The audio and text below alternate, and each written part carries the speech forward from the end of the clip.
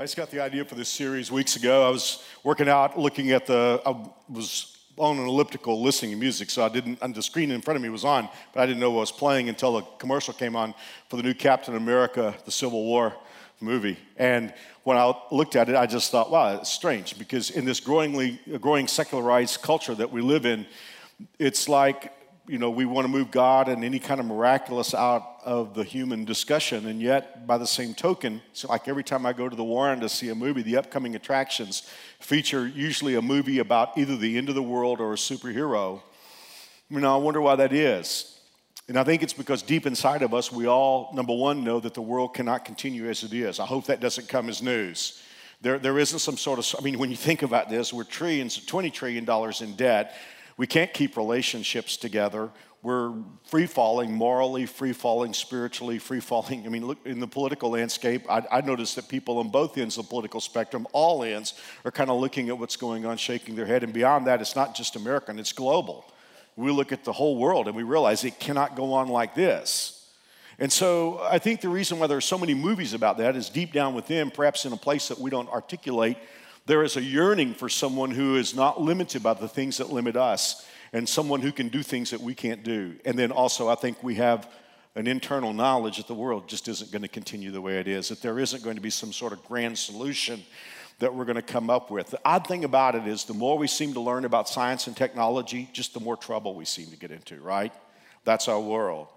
Well, I want to talk about that today because as I was on the elliptical that day, it hit me that there is a superhero, and twice in the Bible, he is called a captain. In fact, one of those times is what I'm going to talk about this morning. In the book of Hebrews, he is called the captain of our salvation. In the book of Joshua, he is called, and we're going to be talking about that the last week of the series, he is called the captain of the Lord's army. Now, my question for us today is, where are we headed? Because when you look at the world, the landscape, the things that are happening in the world today, the question could be asked, exactly what are we headed for? And if you were to back me into a corner this morning and say, Mark, where are things headed? I would give you this one-word answer. Depends. Depends on who you are. Because there are two options. And you need to understand real quickly, I'm not talking about heaven or hell.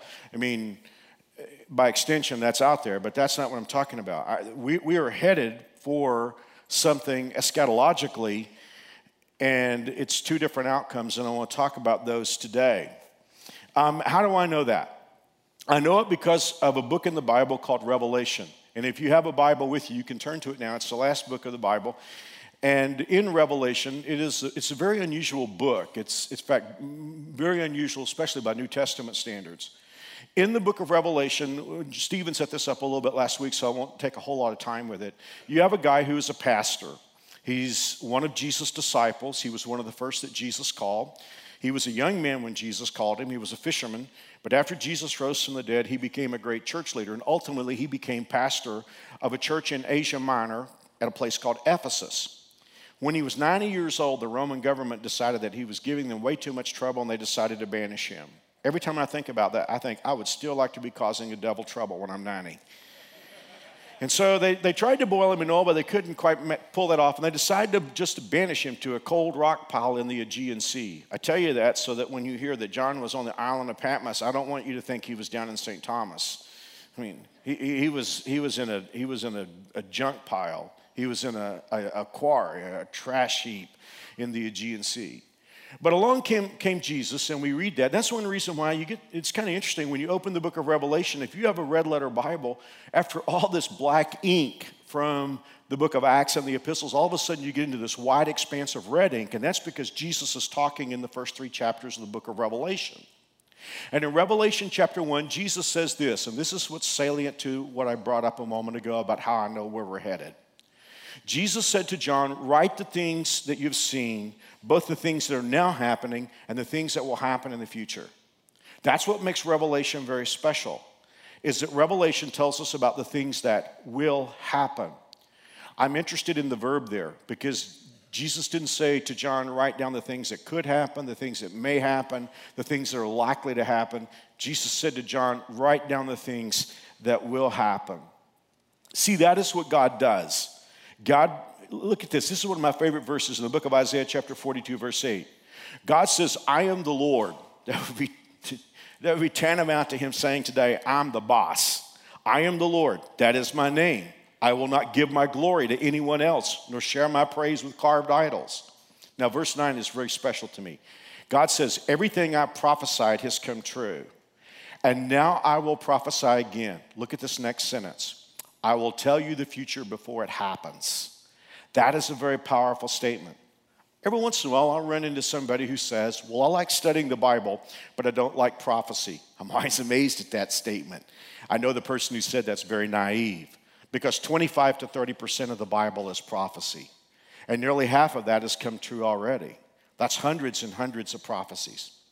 What's significant about that is Dr. Peter Stoner, who was the head of the mathematics department at Pasadena City College, later moved to Westmont College and was the head of the science department. But early on, he was interested in the prophecies of Jesus and the likelihood of them coming true. And so he had a large group of students that he shared a research project with.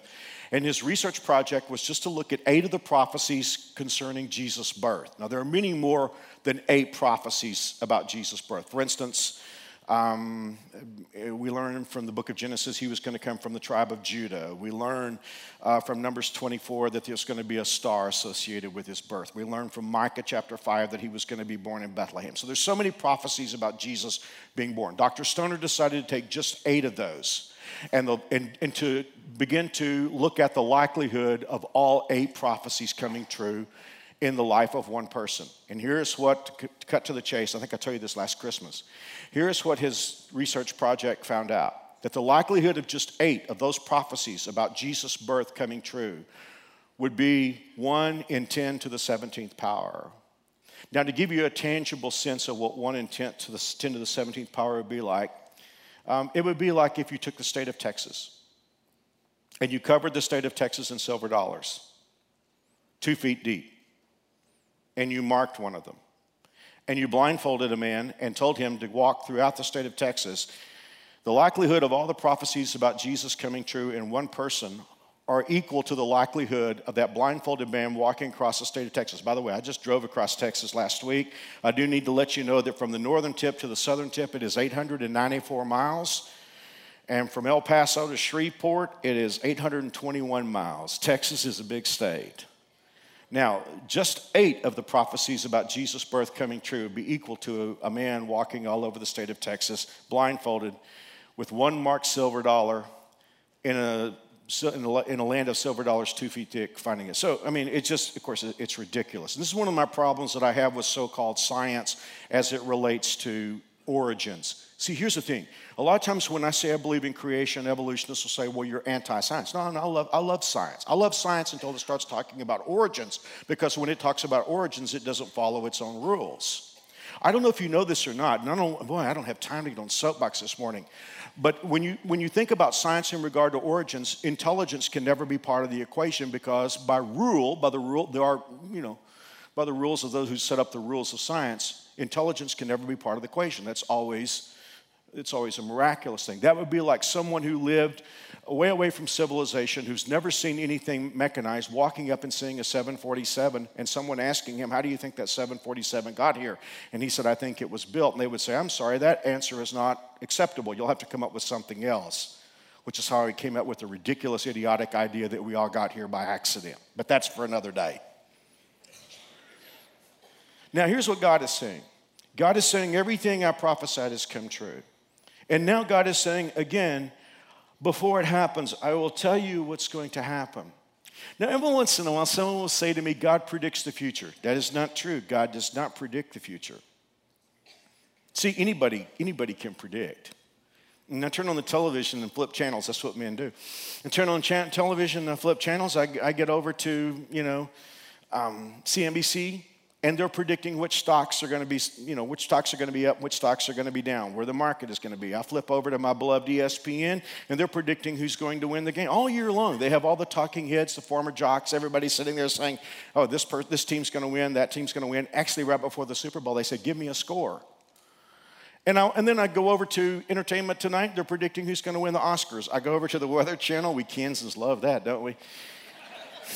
Predicting the weather in Kansas. I mean, I just came back from Palm Springs. That's got to be the easiest job in the world to predict the weather at Palm Springs. It's going to be 100 degrees today. It's going to be 100 degrees tomorrow. We don't live in that world. But we get on the Weather Channel. They're predicting what's going to happen. Anybody can predict the future. But God doesn't predict the future. He foretells the future. See, if I'm watching ESPN the night before the Super Bowl and a bunch of people are sitting there predicting what they think the scores are going to be, that's one thing. If 2,000 years ago somebody said, in America there's going to be a game where 22 guys, 11 on each team, are going to go up and down a field 100 yards long with a bag of zipped up air, and by the way, there's going to be a team called the Dallas Cowboys and the New England Patriots, and there's going to be a Super Bowl, and this is the final score. That would be different than predicting the night before the Super Bowl. And that's what God does. I mean, when God talks about end-time events, and I'll share this with you especially next week, because next week we're going to be looking, if you've ever wondered about the tribulation and the Antichrist and some of that stuff, I'm going to talk about how it works practically next week. We're going to get away from the sensational, and we're just going to lay down how it's going to work. But the weird thing about the book of the Revelation is I see that God put things in there that wouldn't even have been realistic until 10 years ago, maybe 5 years ago. So that's what God is saying. He's saying, I'm going to tell you what's going to happen before. I'm not going to predict. I am going to foretell. And that's why I know. We're still in the introduction. I'm just kind of laying down some things that you're going to need to know before we get into today's talk. Guys, the human race is headed toward two directions. And here's something that's really important in understanding those two directions. When we talk about Jesus coming back, Jesus isn't just coming back one time. He is coming back 2 times. The first time that Jesus is coming back, he is coming back to get us, those of us who have put their faith and trust in Jesus Christ. That's the first thing I know. He's coming back to get us. There will be a 7-year period of time called the tribulation in which the world will experience the worst things that have ever happened. And guys, let me tell you, I think one of the things that's going to make the tribulation so bad, we'll talk about this next week, is we live in a world that is increasingly godless. I mean, it's like every time we read the news, we find out, it hasn't been long since, remember the kid that prayed? He scored a touchdown, he kneeled in the end zone, they threw the flag on him for unsportsmanlike conduct for praying. I mean, recently there was a kid picked up by the sheriff's department or accosted by the sheriff's department because he was sharing scripture with friends at school. So we live in a world that's growingly hostile toward God. And you know what God's going to do, guys?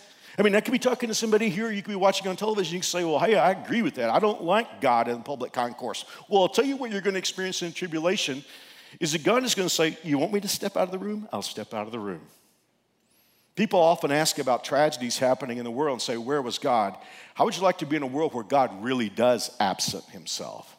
Because you read about the horrific things that happen in the tribulation. That's what's going down during that time. So Jesus is coming the first time to get his people. That is God's MO. When Jesus was preaching on the earth, he talked about the times that were going to be like the times when he comes back, and he gave 2 examples. He said, as it was in the days of Noah and as it was in the days of Lot. What's similar between those 2 situations? Well, number 1, it was a time of extreme wickedness. Number 2, it was a time when God said, enough, I'm raining down judgment. But the third thing that's highly significant, and in both situations, is that God came and rescued his people out of judgment. In Noah's case, it was the ark. In Lot's case, it was the angels that came that got him out of Sodom before fire and brimstone rained. So the idea that Jesus is coming back for his own, it's not surprising. That's God's MO. Before he rains down judgment, it is typical of him to get his people out. This is what Jesus was talking about in John chapter 14 when he said to his disciples, and if I go and prepare a place for you, I will come again and receive you unto myself, that where I am, there you may be also. So get this, here's the biggest distinction of all. The first time Jesus comes, it is to get his people and take them to where he is. The second time Jesus is coming back, he is coming back as King of Kings and Lord of Lords, and he is going to stay on the earth, and we're going to stay with him, and we're going to experience the world the way it was always meant to be experienced in the beginning. Let me just tell you this, we're not headed for the end, we are headed for the beginning. That's the good news to me as I open the book of Revelation. Now, there's one more thing that I need to cover in introduction, and that is that some of you studied the Bible and you say, Mark, I know that there's an expression or a similar expression that occurs many times in the Bible, and it's an expression that says that these things are going to happen in the last days, in the last times. And so one of the questions I've been asked ever since I've been a kid preacher is, Are we living in the last days? We have been living in the last days for 49 years as of the first week of June. How do I know that? Because of what Jesus said. In his message on the end times called the Olivet Discourse, in the Gospel of Luke chapter 21, verse 24, Jesus was talking about what was going to happen with the nation Israel, which is kind of an indicator of where we are. And he said this, he said that the Jewish people will be sent away as captives to all the nations of the world. And that happened. And Jerusalem, look at that specifically. Notice he didn't say Israel. And Jerusalem will be trampled down by the Gentiles until the period of the Gentiles comes to an end. Now, it's interesting because in 1948, we saw something amazing happen that the Bible forecasts as far back as all the prophetic books, but especially the book of Ezekiel and Isaiah. And that is that in the last days that God would bring Israel back and give them their own land again. You realize that really didn't happen for 2,500 years. Now, when you think about a nation not having sovereignty for 2,500 years, the likelihood of that nation ever having sovereignty again is about 1 in 10 to the 17th power, right? Maybe less likely. But in 1948, Israel became a nation. God bless Harry Truman. The United States of America was the first nation to recognize Israel. Harry Truman did it against the wishes of his Secretary of State, George Marshall, and against all the feelings of the American team at the United Nations. Kind of by his lonely, God bless Harry Truman. Harry Truman recognized Israel as a state in 1948. But I've listened to a lot of Jewish leaders, especially in regard to the birth of Israel and the development of Israel as a nation. I was listening to a general the other day, and he said, we pretty well left Jerusalem alone. It's kind of interesting. They had Tel Aviv. It was the capital. It was everything they could do just to hold everything together. So it was like, well, you know, and every year for hundreds of years, the Jewish people have been saying next year in Jerusalem. But now, even though they were so close to Jerusalem, they sort of left it alone. Until 1967, this is so interesting, and I wish I could talk to you about it for a long time. Maybe I will someday. But in 1967, there was something called the Six-Day War in June of that year. And I think it was Yitzhak Shamir who was prime minister of Israel for a time. But I think he said, you know, most people think it was a 6-day war, but he said it was a 2-day war against Egypt, it was a 2-day war against Syria, and it was a 2-day war against Jordan. And what had happened in 1964, Jordan had blocked off some of the waterways into Jerusalem, tried to cut off the water supply, and the Israelis had to do something about it. And that caused a lot of tension, even more tension in that region than ever. So that's what led to the 6-day war. And on the first day of the 6-day war, the Israelis took out the Egyptian Air Force on the ground. And in the next 2 days, after the first 2 days of the 6-day war, they dealt with Syria. Well, they didn't really want to get into it with Jordan, but Jordan decided they were going to do it anyway. And Jordan attacked Israel. And because of that, Israel defended themselves against Jordan. And as they defended themselves against Jordan, they got more and more ground until finally they got right up to the city of Jerusalem. And General Mordecai Hott was there, and it was so interesting. I love the walkie-talkie statements that he made. He said, first of all, we're sitting on the ridge. We are seeing the old city. A few minutes later, he said, we are going in. And in the middle of the afternoon, he said, the Temple Mount is in our hands. I repeat, the Temple Mount is in our hands. As of June 7, 1967, we are and have been in the last days. So are we in the last days? Been there 49 years, according to Jesus. Jesus said Jerusalem will be in Gentile hands until the time of the Gentiles is fulfilled. By the way, next year is Jubilee. I'm not prophesying anything. It's just interesting. Jubilee was always a time of setting people free and restoring what was taken away. That's next year. All that's introduction. Because right now I want to take you to the book of Revelation. From time to time, people have said, well, Revelation is a hard book to understand. So here's what I'd like for you to do. If you have a Bible in your hands, I want you to take the book of Revelation, because Revelation is divided into sections. And when you understand those sections, it will help you understand what is going on. So if you have Revelation open, find chapters 1 through 3 and just hold them for a moment. Because when you hold Revelation chapters 1 through 3, you have what John was told by Jesus to be the things that are. In Revelation chapter 1, that's Stephen's message from last week, you have Jesus appearing to John. In Revelation 2 and 3, you have messages to 7 churches that existed contemporaneously in Asia Minor. When you get into chapters 4 and 5, let's do something for a moment. Take chapters 4 and 5 and hold them together, and then take chapters 6 through 18 and hold them hold 4 and 5 in your left hand and hold 6 through 18 in your right hand. Now let me tell you what's happening right here. Chapters 4 and 5 are the same 7 years as chapters 6 through 18. But chapters 4 and 5 are what's going on in heaven, and chapters 6 through 18 are the tribulation and the things that are going on the earth. Now again, the same 7 years. It's just what's happening in heaven and what's happening on the earth. That's why I'm telling you we're headed 2 directions. Some of us, God willing, will be in heaven. Hopefully all of us will be in heaven experiencing what's going on there. And then in 6 through 18, you have the 7 years of tribulation and all the things that happen there. Now, when you get to 19 through 22, that's heaven. That's Jesus coming back, and that's how things are going to be in the kingdom in the eternal state. So that's the book of Revelation. With that in mind, I want to do something today. I want us to go into chapters 4 and 5, and I want us to see what is going on in heaven when earth is going through hell.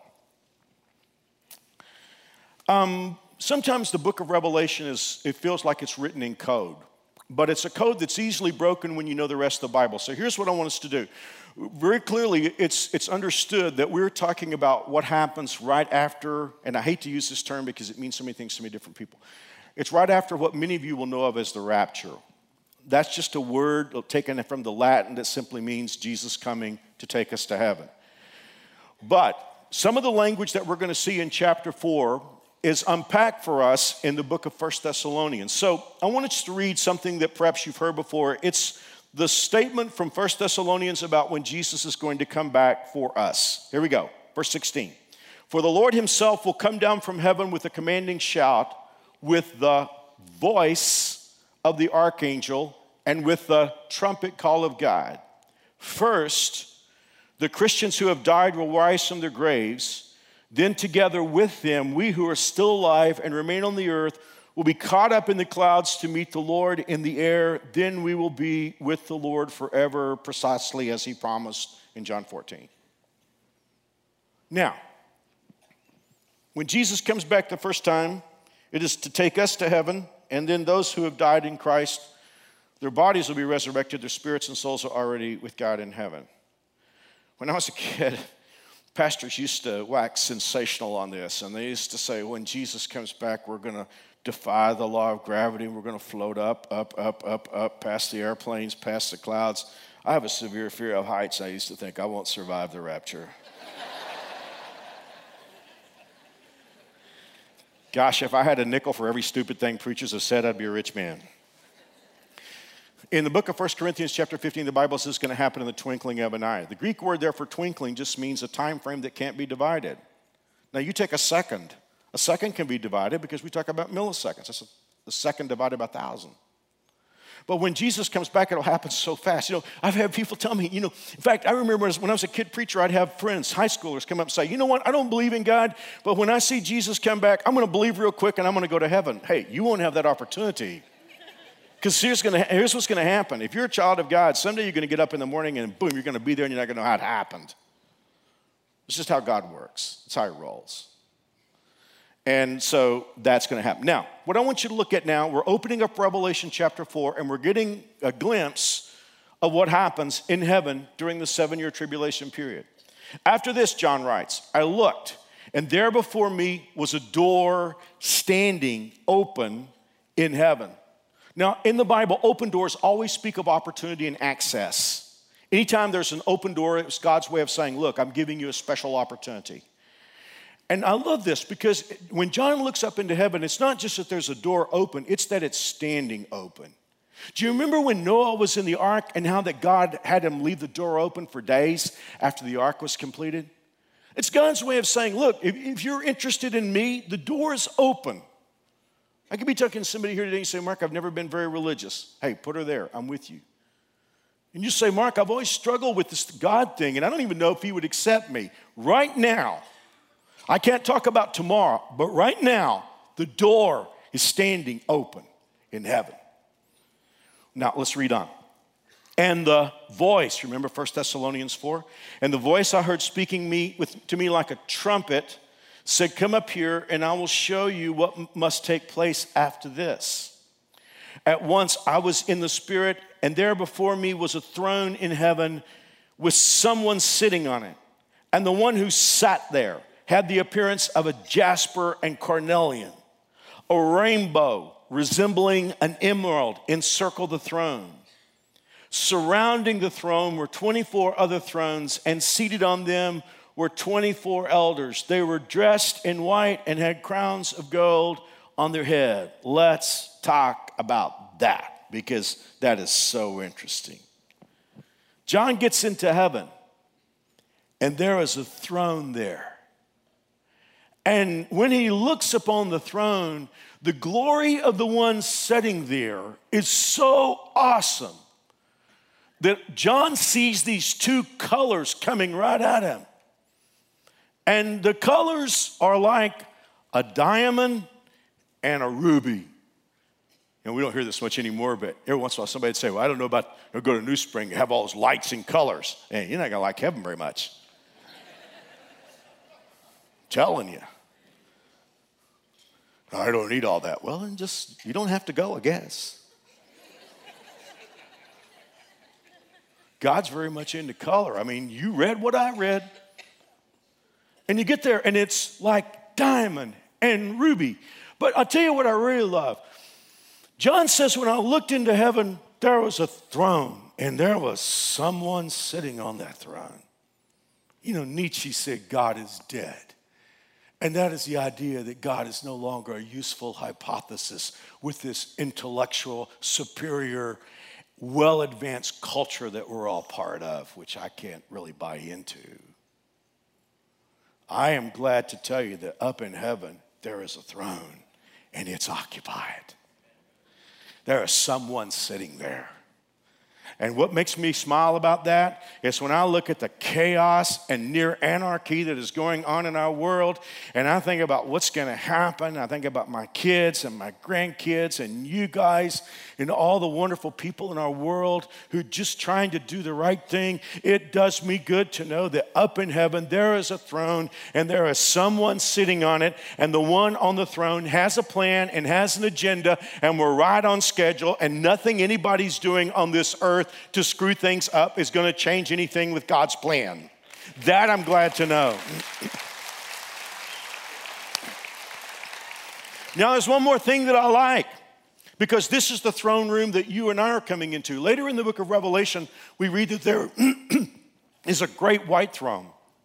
And at the great white throne judgment, everybody who goes there is already going to hell. They've already made their decisions. This is a judgment of condemnation. Look at the throne that you and I are going to. It's surrounded by a rainbow. Now, green is always the color of life. But this rainbow that surrounds God's throne makes me know this, that I am not coming to a place of judgment. If you're God's child, that judgment took place on the cross. You're not headed for judgment. You're headed for a throne room that is a promise. All the promises that God has ever made to his people are going to come true in this room. Now let's read on in the text. There are 24 elders. Now, why is that number significant? Well, in the Old Testament, there were 12 tribes. In the New Testament, 12 apostles. Real quickly, and I wish I had time to develop this, I think what John is seeing, you realize all this is future, therefore symbolic. What John is seeing is he's seeing the presence of the representatives of the Old Testament believers and New Testament believers. I've been told some crazy things, as I've already hinted in this message. One of the things that I've been told through the years is, well, people back in the Old Testament were saved by works, and we in this time frame were saved by grace, by faith. Not true. We were all saved the same way. The people of the Old Covenant were saved by faith in Christ that Jesus was coming, that God would keep his word. You and I are saved by faith that Jesus did come, because in the mind of God, Jesus was always slain from the foundation of the earth. So what you have here in Revelation surrounding the throne of God are representatives from the people from the Old Covenant, Moses, Elijah, Ruth, Esther, all those people, and now they're all of our generation, the church age. So they're surrounding the throne of God. And then there are Well, let me just read this. In verse 5, the Bible says, from the throne came flashes of lightning, rumblings. By the way, you realize we sing a song here, the Revelation song. You're going to recognize some of the language. From the throne came flashes of lightning, rumblings, and peals of thunder. And that's just, you know how it is sometimes when lightning is in a distance, or you can hear the distant rumblings of the thunder, you can see the distant flashes of lightning. That's from what's going on down on the earth. Verse 6, also before the throne was what looked like a sea of glass, clear as crystal. So while all the craziness is going on, the lightning and the thunder down on the earth, it's very peaceful in the presence of God. In the center around the throne were four living creatures, angels, day and night. They never stopped saying, holy, holy, holy is the Lord God Almighty, which was and is to come. Now, here's the thing that I notice, is that when somebody is worshiping, I want to be part of it. Do you ever feel that in New Spring? I mean, it's like when the band gets up here, I can't sit down.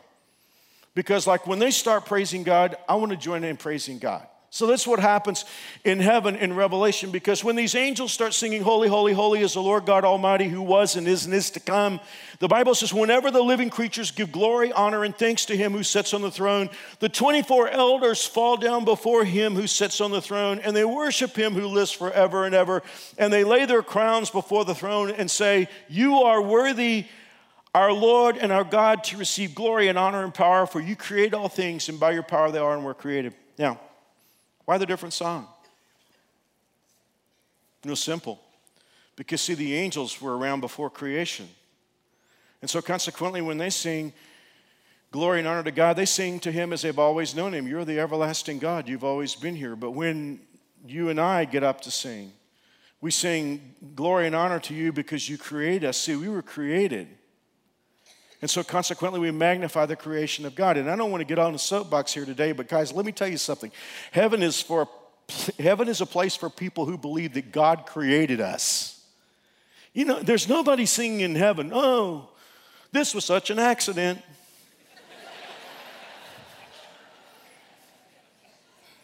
I don't know how I got here.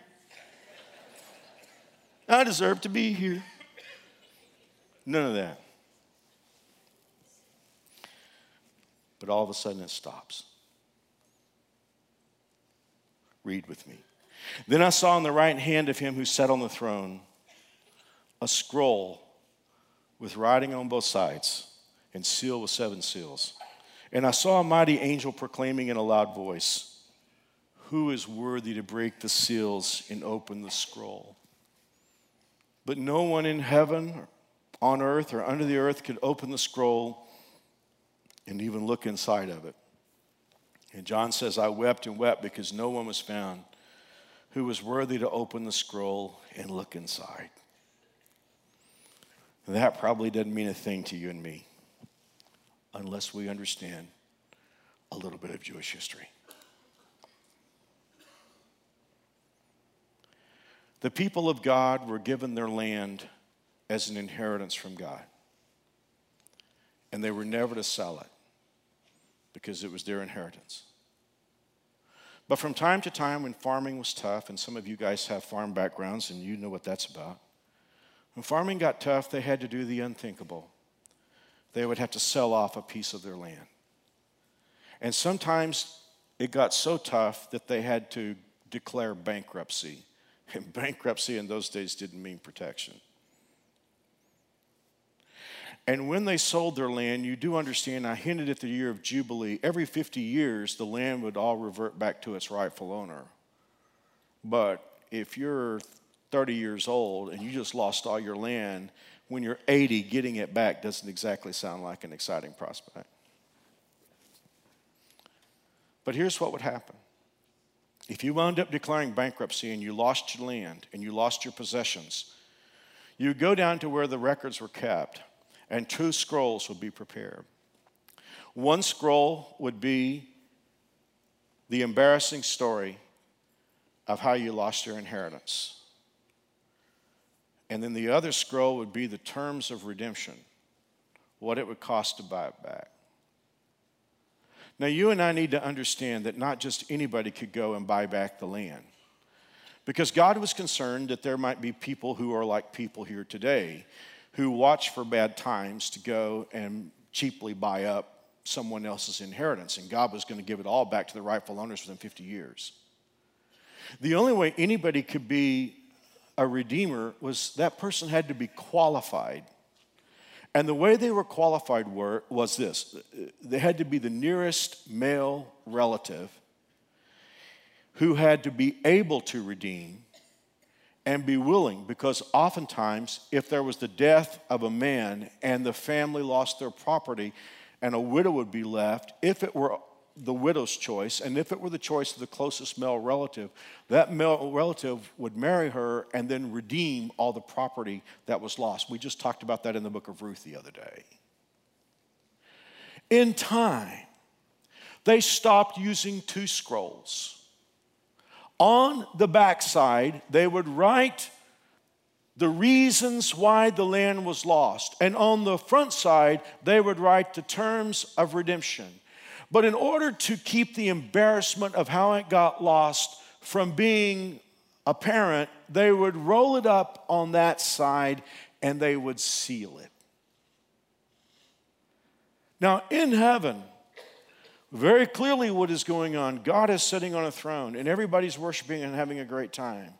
But all of a sudden, God holds up a scroll and there's no question what's in that scroll.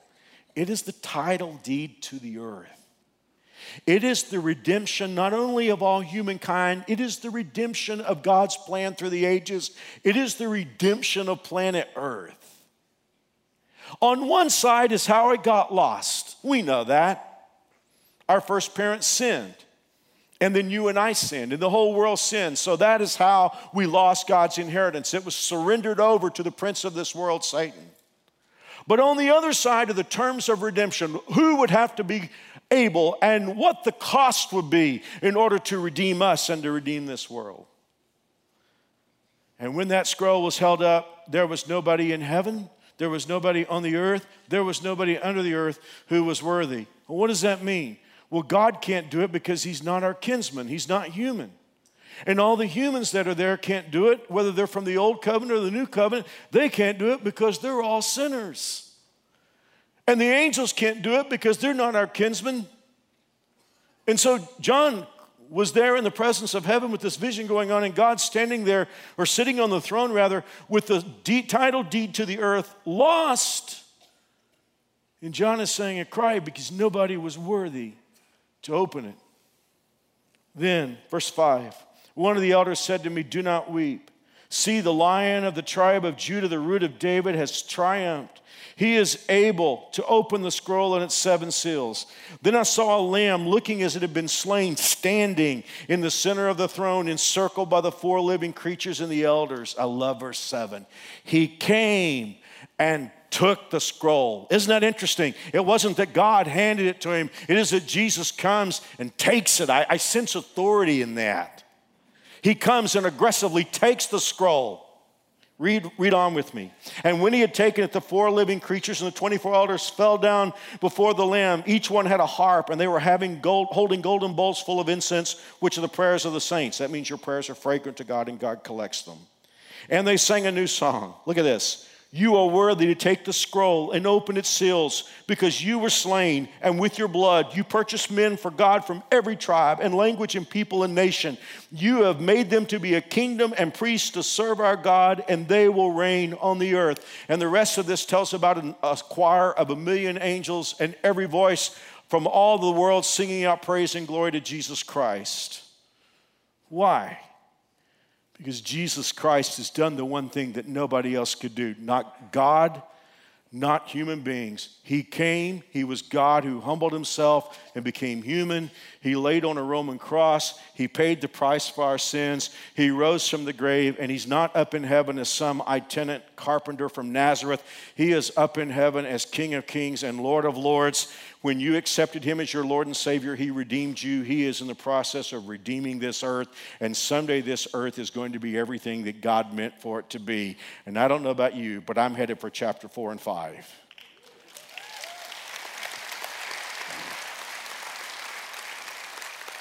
I've heard about people who declared chapter 11, and what you don't want to declare is chapter 6 through 18. You say, Mark, what do I do? You know, You know, it's so amazing to me.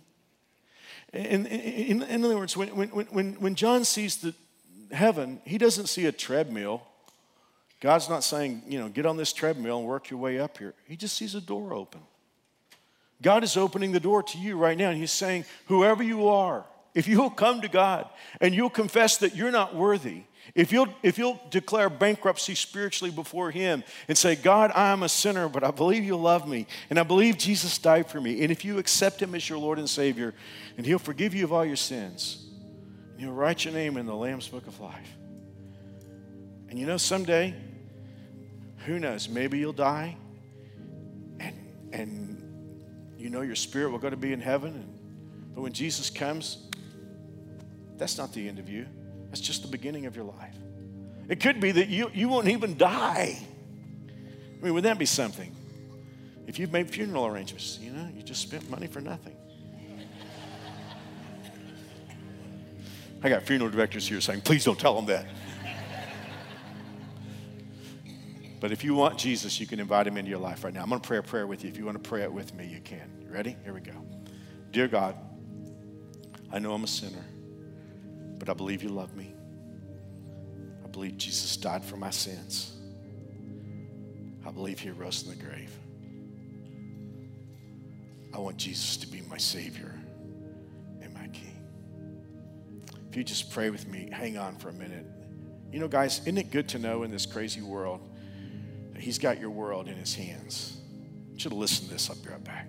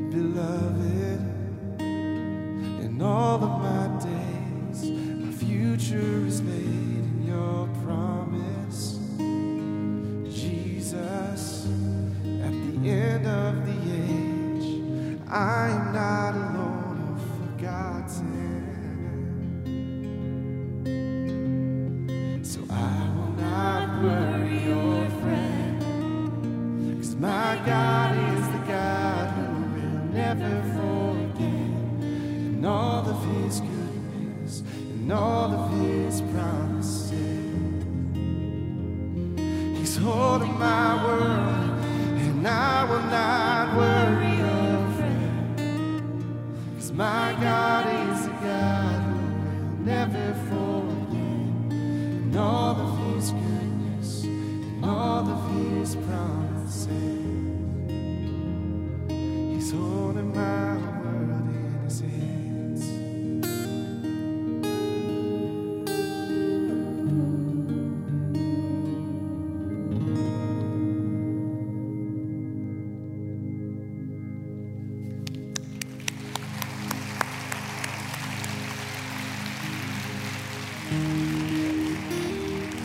Hey, that's good news, isn't it? To know he's holding your world in his hands. If you just pray with me to receive Jesus, I want to ask you to do something if you don't mind.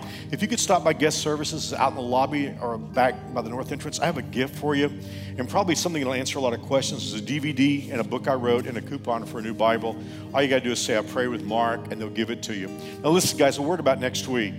If you've ever wondered, what's all the 666 thing about? I've heard about an antichrist and all that. We're going to get real practical next week in that regard and not get spooky or sensational. I'm just going to kind of lay down for you what's going to go down on earth. And while we've looked at Jesus and his kingdom, we're going to take a look at the other side next week. Really, really big. I think you're going to see a lot of things going on in our world today. And if you ever scratch your head at some of the craziness, I think it'll make sense. So glad you're here today. Have a safe and happy 4th, and we'll see you next weekend. God bless.